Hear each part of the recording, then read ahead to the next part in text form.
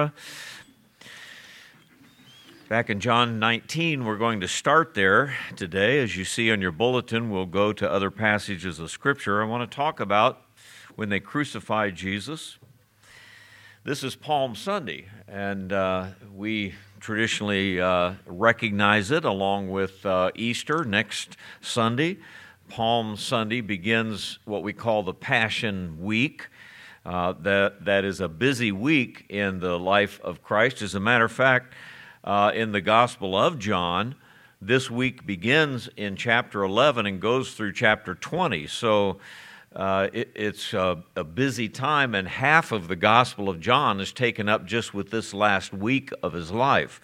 A lot goes on here. You remember the triumphal entry when Jesus comes into the city and they put palm leaves and things in his path on Sunday, to the cleansing of the temple, which he does, and then the Last Supper in the middle of the week, the arrest, the trial, the Garden of Gethsemane, the crucifixion, and then finally the resurrection. So a lot happens here, and the Gospels spend a lot of time on this week. Palm Sunday and Passion Week, though, give us a necessary disappointment. As Howard said, this is a sad story when you read it in the Gospels. And of course, if it ended without the last chapter, which is the resurrection, it would be even more sad still. But it's a necessary disappointment. May I tell you this little story about necessary disappointments? I had to do that to a little creature at home, give him a necessary disappointment. I have a desk downstairs, and there's a glass sliding door, and I can look out. Now this is robin time, the birds, the robins, and they're terrible. And there's do you know that robins will come and peck on your window because they see their reflection and they think they're fighting somebody because they're territorial and they're trying to, they're building mud nests everywhere anyway, making a big mess, but they got to fight everybody else off. So I'm sitting there studying, and this crazy robin is pecking on the door with his beak. So I have a rubber ball on my desk, and when he's pecking, I go, whop, and man, it just scares him and he runs off. Well, so while I'm fighting the robins, I'm noticing also that this other small bird, I don't know if it's a sparrow or chickadee or some little bird, but anyway, he's coming and he's flying by, and he's kind of a cute little bird. And I'm looking at him, and then I notice that every time he goes out, he doesn't have anything in his mouth, but when he comes back, he's always carrying something. I get to thinking, that little guy's building a nest in my porch over here somewhere, So I go outside, and sure enough, he's been going back and forth for a few days now, and I can't find that nest anywhere. I'm looking around, it's got to be here somewhere. And sure enough, there it was, right on a shelf where I'm going to be, when grass starts growing and you're mowing and using tools, it's going to be right there, and it's going to be a mess. And if that little guy or she starts putting eggs in that nest, then I'll never get them away from there, So I've got to, I feel sorry. Here's this little creature, and he or she's a nice little bird compared to these robins, and just minding her own business, building this little nest, and I've got to take this nest and throw it away. Disappointment. And then I see her come back, and it's kind of like, do birds have sad looks? I don't know. But anyway, just stood there, with a little stick in her mouth and looked over there, nowhere to go, and flew off somewhere else, So that's my story of disappointment, But the point is that disappointment's necessary sometimes. Sometimes you have to cut it off now so that better things can happen later on. It was time for her to build a nest somewhere else and not be disappointed later. Well, remember, that is what's going to happen here. There's going to be great disappointment this week of the Lord's death, to where by the time Jesus dies and the tomb is sealed and everyone's gone home, it's a sad, sad time. And if it all ended there and the story ended there, it would, of course, be sad. Remember that when we're reading this in the Gospel of John or in the Gospels, there was no Palm Sunday and Easter in those days, right? I mean, it hadn't happened yet. As a matter of fact, they didn't have Christmas either. I mean, they weren't celebrating that as well. It was just another Passover week with 1 million people crowding into Jerusalem and going through the same things they've always gone through. And, for 400 years, the nation has been plodding on year after year, doing these things, and God has not spoken to them in 400 years. We call it the 400 silent years. And just now and then, 165 BC, there's a national uprising, and the Maccabees cleanse the temple and things like that. But not much has happened during those times. And 30 years ago, there was some stories floating around that little town of Bethlehem that something happened, some miracle happened down there, but we don't know what that was. As a matter of fact, the big story 30 years before was the genocide that Herod, the terrorism that he applied in trying to kill all the babies and be another Pharaoh and do the same thing he did. We remember that. But I don't know, shepherds and, they told stories and things that we really don't believe. Now in Jesus' life for the last 3 years, there's been stirrings up in Galilee and down in Judea and every place that there's a man called Jesus who calls himself Messiah. Could that be true? And we hear that maybe there was a miracle here or there, but I'm not sure whether that's really real or not. But there's this stirring going on, and everybody's kind of looking for that for that person. Now, the disciples, on the other hand, had followed him and believed in him and had great expectations. And they really believed that at any time Jesus was going to show himself as Messiah and deliver them, and there would be a kingdom and he would be the king, and it would all be done. And so you can imagine their disappointment by the time the week ended. But the people at large, they were kind of willing but skeptical.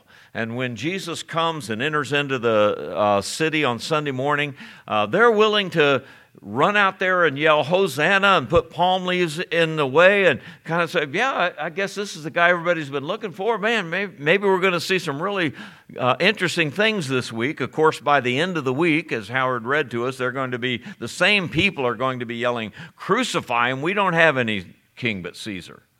So their heart's not with them, but they're willing to go along. And then there's the high priest, Caiaphas and his father-in-law Annas, and they have had a plot going on for quite a while now. And they found an accomplice, someone who's willing to be a traitor and sell him out. And so they've contrived a way to do it. And we see here in chapter 19 that they're causing a riot in order to get done what they want to get done and get rid of this guy named Jesus. And then by the time there's a trial and crucifixion with some other criminals, and they finally got this done where they released Barabbas and crucified Jesus, and now he's in the tomb and dead, good, it's all done, everybody go home, all of that is over. It's finished. And that's kind of where this week is going to go. But I ask you, what happened on that day? What happened on that day that Jesus died? What happened when they crucified him? And as you see in your bulletin on your outline, we're going to explore that a little bit. He was in the world, John wrote. The world was made by him, and the world knew him not. He came unto his own, the Jewish people, and his own received him not. It's a sad day when this happened. As a matter of fact, there's no worse day in history than that day. So follow with me, if you will, these three thoughts that I want to point out in the crucifixion of Jesus. And the first is, of course, that the Romans and the Jews did crucify Jesus. We read it here in John. We read it Matthew, Mark, Luke, and John, of course, and throughout the rest of the New Testament. It's a historical fact. People work at denying the miraculous around this. Some go back to, of course, to the virgin birth and deny that, and others deny a resurrection after his death and so forth, and that has always been and always will be. But no one can really deny that this happened. He died. Well, Islam does deny that he even died on the cross, that he was stolen away and that he really didn't die. And there have always been those kind of Passover plots and so forth. But the fact is, he died and the Romans did it, and so did the Jews. And when we ask ourselves, well, who really crucified Jesus? The answer is always yes. whether this group, that group, you, me, and that's what we're going to see here in our study this morning. Well, so first of all, in this story, we see these Romans, and Pilate, whom we know his name now, he's introduced to us, but Pilate officiated the crucifixion. He's called a procurator, or we say in our language, governor of Judea for 10 years, 26 to 36 AD. So he's the governor. These governors or procurators actually lived in Caesarea. That was the Roman town and by the seaside and a modern city and all of that. And so that's where they like to live. But Jerusalem was always the center of activity, especially in Israel for the Jewish people. So when there were feast days, the governor had to go to Jerusalem and stay in Herod's palace, and he had to make sure that the peace was being kept and everything was okay during this busy week. 1 million people flooding into Jerusalem, after all, is a lot to handle.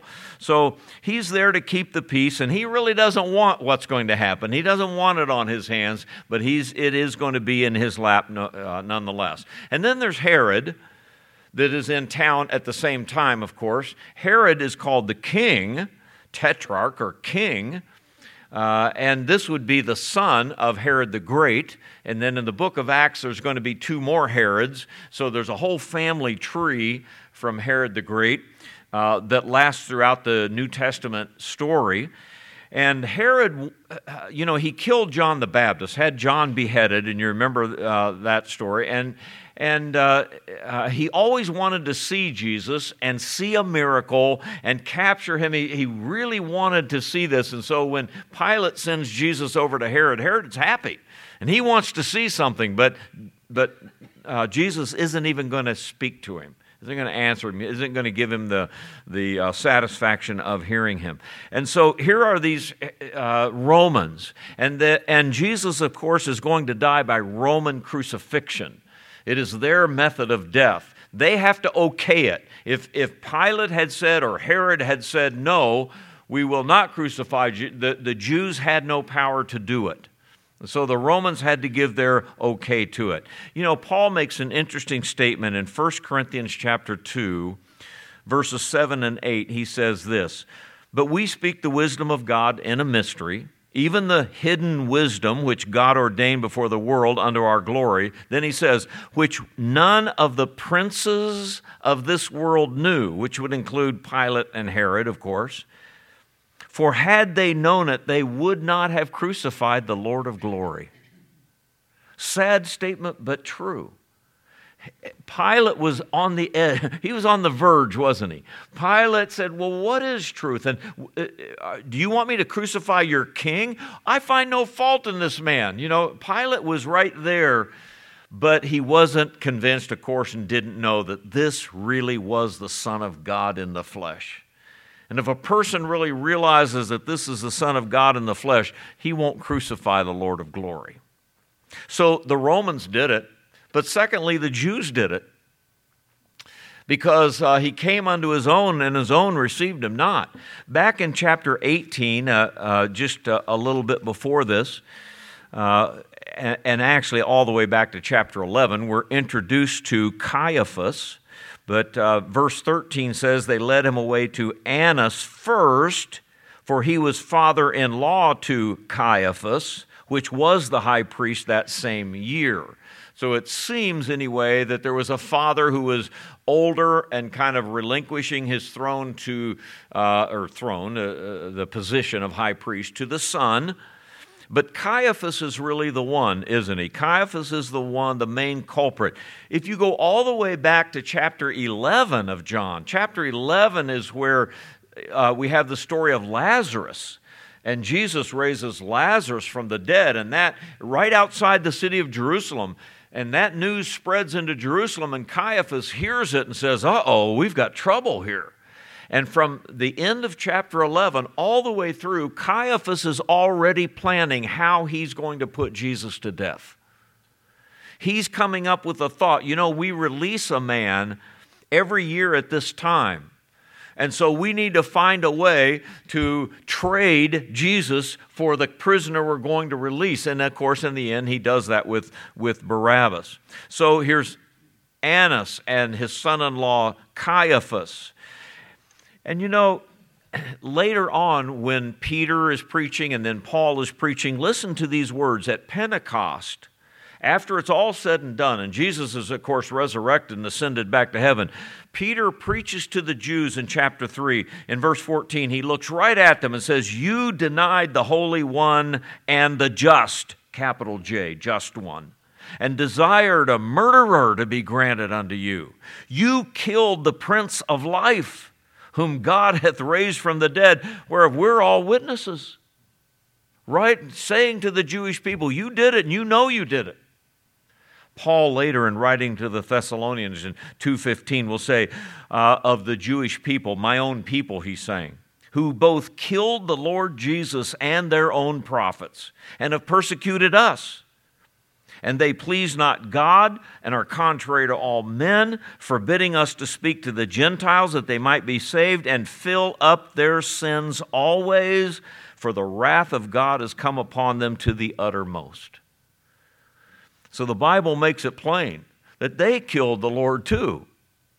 And they did it, of course, by decision. And by the way, folks, we will never quite understand how God took that, maybe until he tells us in person.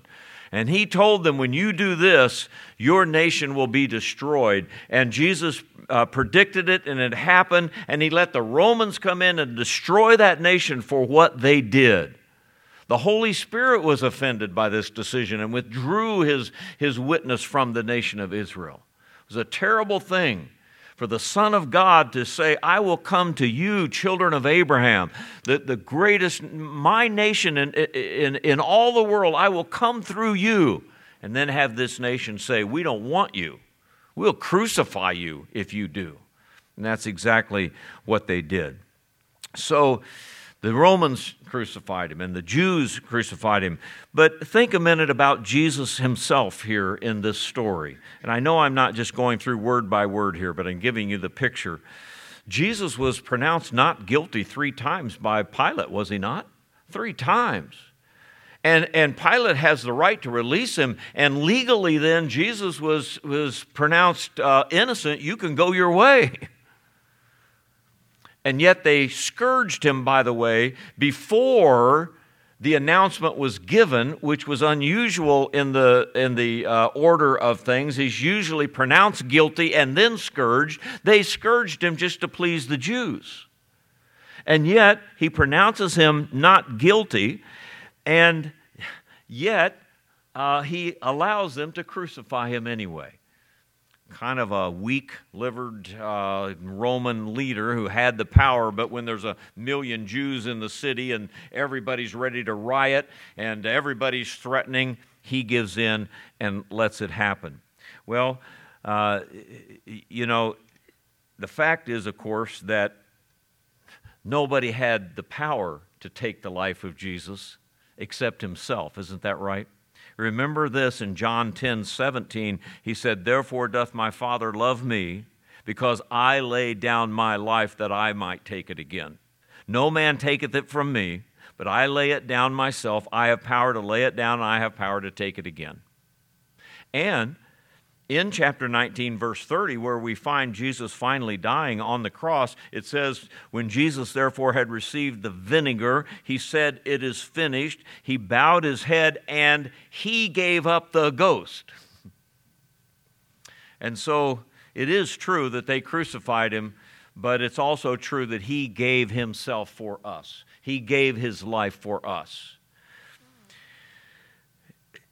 Just by way of quick review, and no one can describe the crucifixion and do it justice as to what happened that day. As a matter of fact, it's not a matter of how much they beat Jesus, how much he bled, though he had to bleed, and of course, no one can understand how anyone can bear the weight of the sins of all humanity upon you and have God turn his back on you and let you die carrying the sins of the whole world and not your own sins. No picture can describe that. No one, even the centurion standing there, couldn't see that. But they started out with scourging their convicted prisoners, and of course that scourging, 40 stripes save one with a cat of 9 tails, just ripped his body apart and so forth. Then they made their prisoners carry their cross, or at least part of their cross, to the place of crucifixion, just a way of shame, parading them through the streets of the city. When they got there, they stripped them naked, stripped off their clothes, another way of showing shame. And then they bound him to the cross, and sometimes binding them, tying them to the cross, and other times nailing them to the cross. And of course, we know what happened to Jesus is that they put the nails in him and nailed him to the cross. And the cross was basically a way to die by suffocation over a period of time. Though they had a way for them to struggle and try to keep air in their lungs, finally that person is going to collapse. And if you're trying to push against nails that are through your feet and your hands to push yourself up, it's harder than if you were tied there, of course. They even had a cup of medication that they would give to a prisoner on the cross to numb the pain, and Jesus refused it, of course, you remember, and said, "I'll not take that." As I read it, that the longest person that ever stayed on the cross till he died was 9 days. Can you imagine a person staying in such a condition for 9 days until he finally died? Of course, Jesus gives up his life, and probably no one went to the cross having suffered first what Jesus suffered, so that his body was near death and near bled to death anyway by the time he got there. And then, of course, if they were still alive, they broke their legs so that they couldn't push themselves up anymore and release their air, and so they died that way. But when they got to Jesus, of course, he was already dead, and so they did not break his legs. Generally, the Romans would let the bodies rot on the cross and leave them there for days, weeks, or months, let the birds eat them, whatever, as a sign to everybody of the criminal act that they did. And then they would simply take the bodies off and throw them in the trash dump and let them burn there with the rest of the trash. And that's what happened to a criminal on the cross. Of course, a wonderful thing that Nicodemus and Joseph said, "We'll not let that happen," and went and begged the body and took it and buried him according to the prophecies. And so that was the crucifixion of Jesus. And he died, and he did that for you and for me.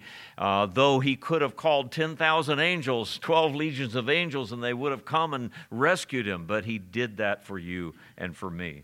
Remember, Isaiah said, "He was wounded for our transgressions. He was bruised for our iniquities. The chastisement of our peace was upon him. With his stripes we are healed. All we like sheep have gone astray. We've turned everyone to his own way, but the Lord laid on him the iniquity, the sins of us all."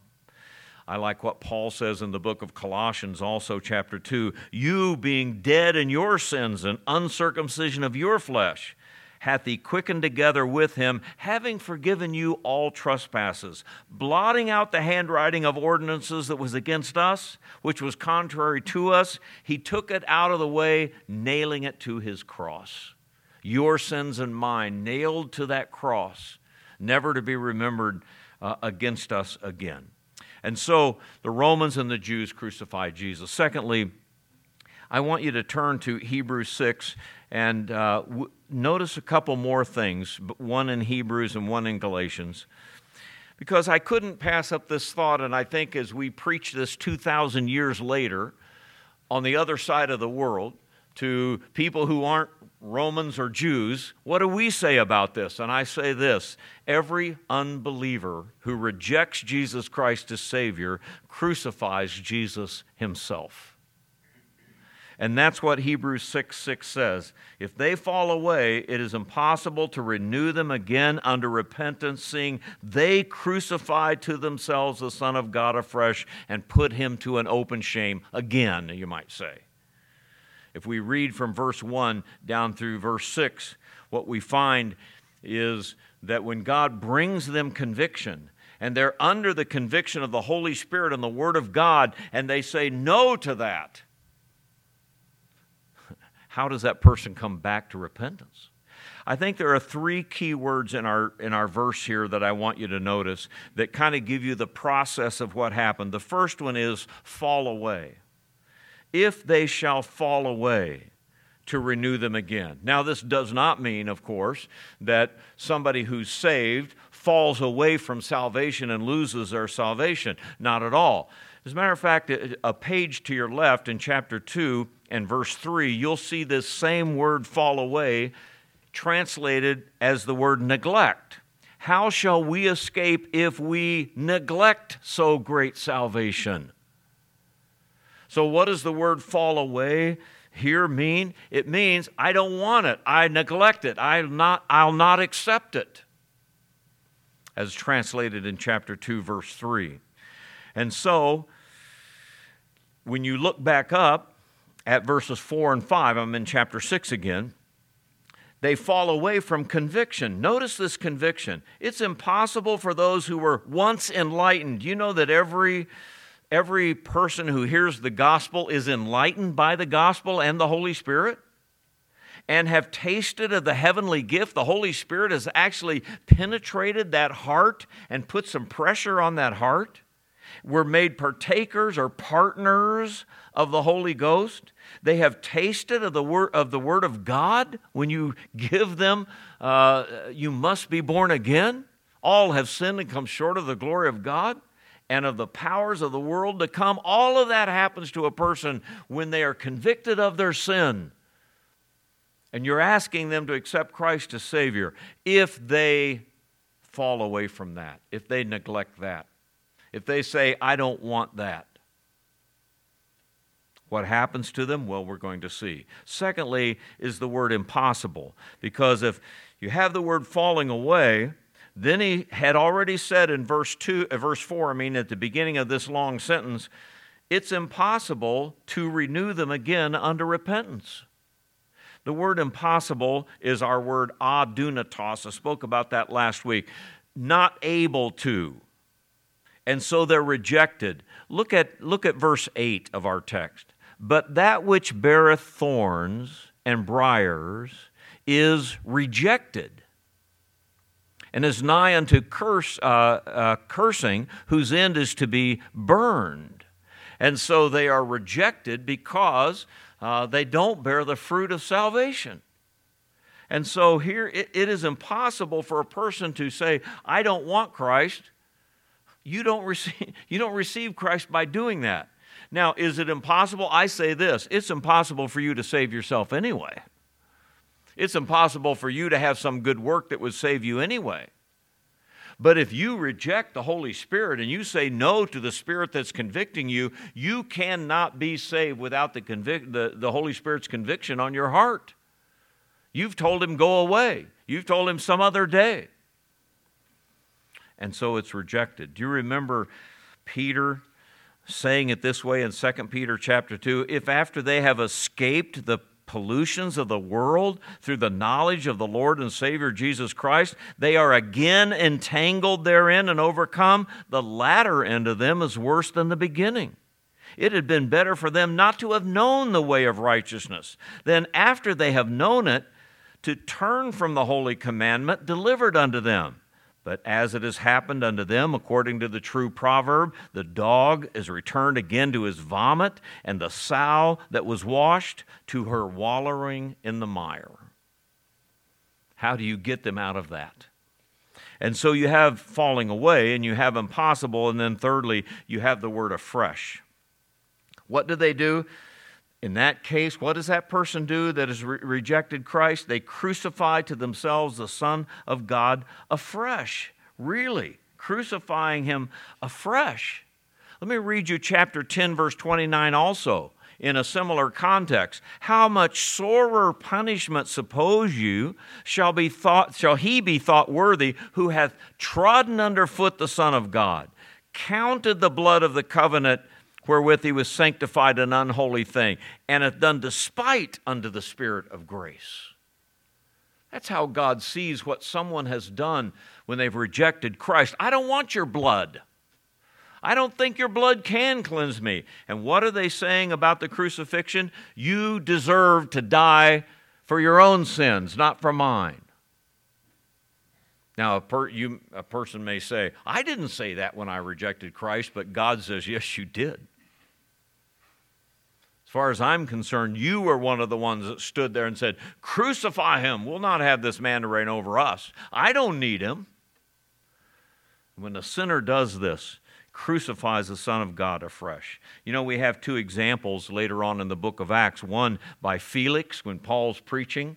And Felix, it says, Paul reasoned of righteousness and temperance and judgment to come. Felix trembled and said, go thy way. When I have a more convenient season, I'll call on you. Go your way. And then there's Agrippa. King Agrippa, he said, do you believe the prophets? I know you believe. And Agrippa said unto Paul, almost thou persuadest me to be a Christian. Almost, but not quite. Crucifying the Son of God afresh. There's a story about the writer of the song, and sometimes we sing the song Almost Persuaded, remember? And it's written by a man named Philip Bliss. Never lived to be 50 years old. And the reason is he had written this song and many other songs that we sing in our songbook. Almost persuaded, now to believe. Almost persuaded, Christ to receive. Seems now some soul to say, go, Spirit, go your way. Some more convenient day on thee I'll call. Bliss had written that song. And next week when my Aletheia is out, Terry has written a little biographical sketch of Bliss and how he died. But basically, Philip Bliss and his wife were on a train to take a vacation, and one of those tragedies happened. And of course, this was 100 years ago when the train trestle over a river broke and the train plunged into the river, and he and his wife both died. Their bodies were never even found.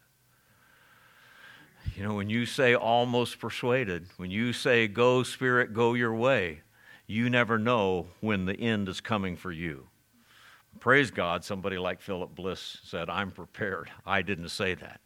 But every sinner does when they reject the Lord. And then quickly, let me just have you look at Galatians 2:20 and remember this, and I put it here thirdly, and that is, you and I who have received Christ as Savior, who have believed, we have been crucified with Him. We have said, yes, we will die with you. And Paul says it in Galatians 2:19 and 20. 19, I through the law am dead to the law that I might live unto God. I'm crucified with Christ. Nevertheless, I live, yet not I, but Christ liveth in me. And the life which I now live in the flesh, I live by the faith of the Son of God who loved me and gave Himself for me. First of all, we are dead to the law when we receive Christ as our Savior. Verse 19 says it. And what that means is, when the law of God came to you and said, you are a sinner, all have sinned and come short of the glory of God, you took it to heart and said, I'm a sinner. I am a goner. I deserve death and hell. Rather than saying to Jesus, no, you deserve to die for your own sins. You said, I'm the sinner. And the law has condemned you and brought you to that point of death. And we could read it throughout the book of Galatians. This whole book is about that. But then secondly, we are uniquely crucified with Christ then. Though He died for us and we don't die as part of our salvation or in His place or anything like that, it's just saying we grab a hold of Him as He goes into death and He brings us out of that death in resurrection. I'm buried with Him by baptism into death and raised in the likeness of His resurrection. I say that every time I baptize somebody, buried in the likeness of His death, but raised in the likeness of his resurrection. And so Paul will talk about in this book, he'll talk about that death and that resurrection, that baptism in chapter 3, verse 27. As many of you have been baptized into Christ, have put on Christ. And even he will say later in chapters 5 and 6, he's crucified the affections and lusts of the world. The world is crucified unto me, and I unto the world.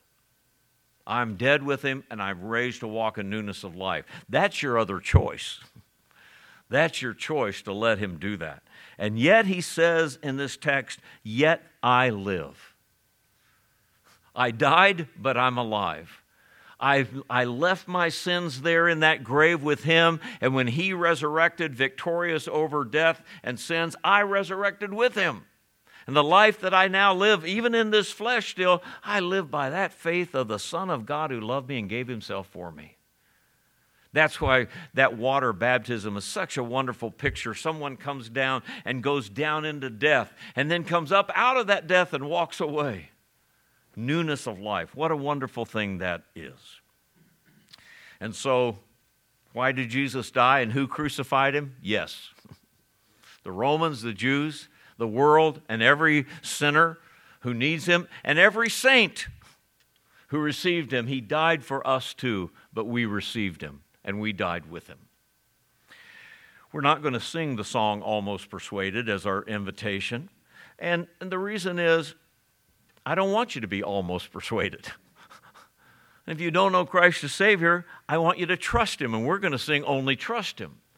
Because that's the positive side of it. That's the positive message of when we realize this truth, we put our trust and faith in him, and we have that resurrected eternal life. And so, if you've done that, then sing out this song as a gospel witness and testimony. And if you have not done it, receive that truth today. Stand now with me if you will, and we will pray, and then we'll open our songbooks and sing in just a minute.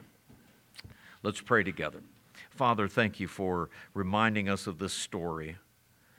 I'm glad we have an Easter season now, that we have to come to this week and remind ourselves of these things again and again.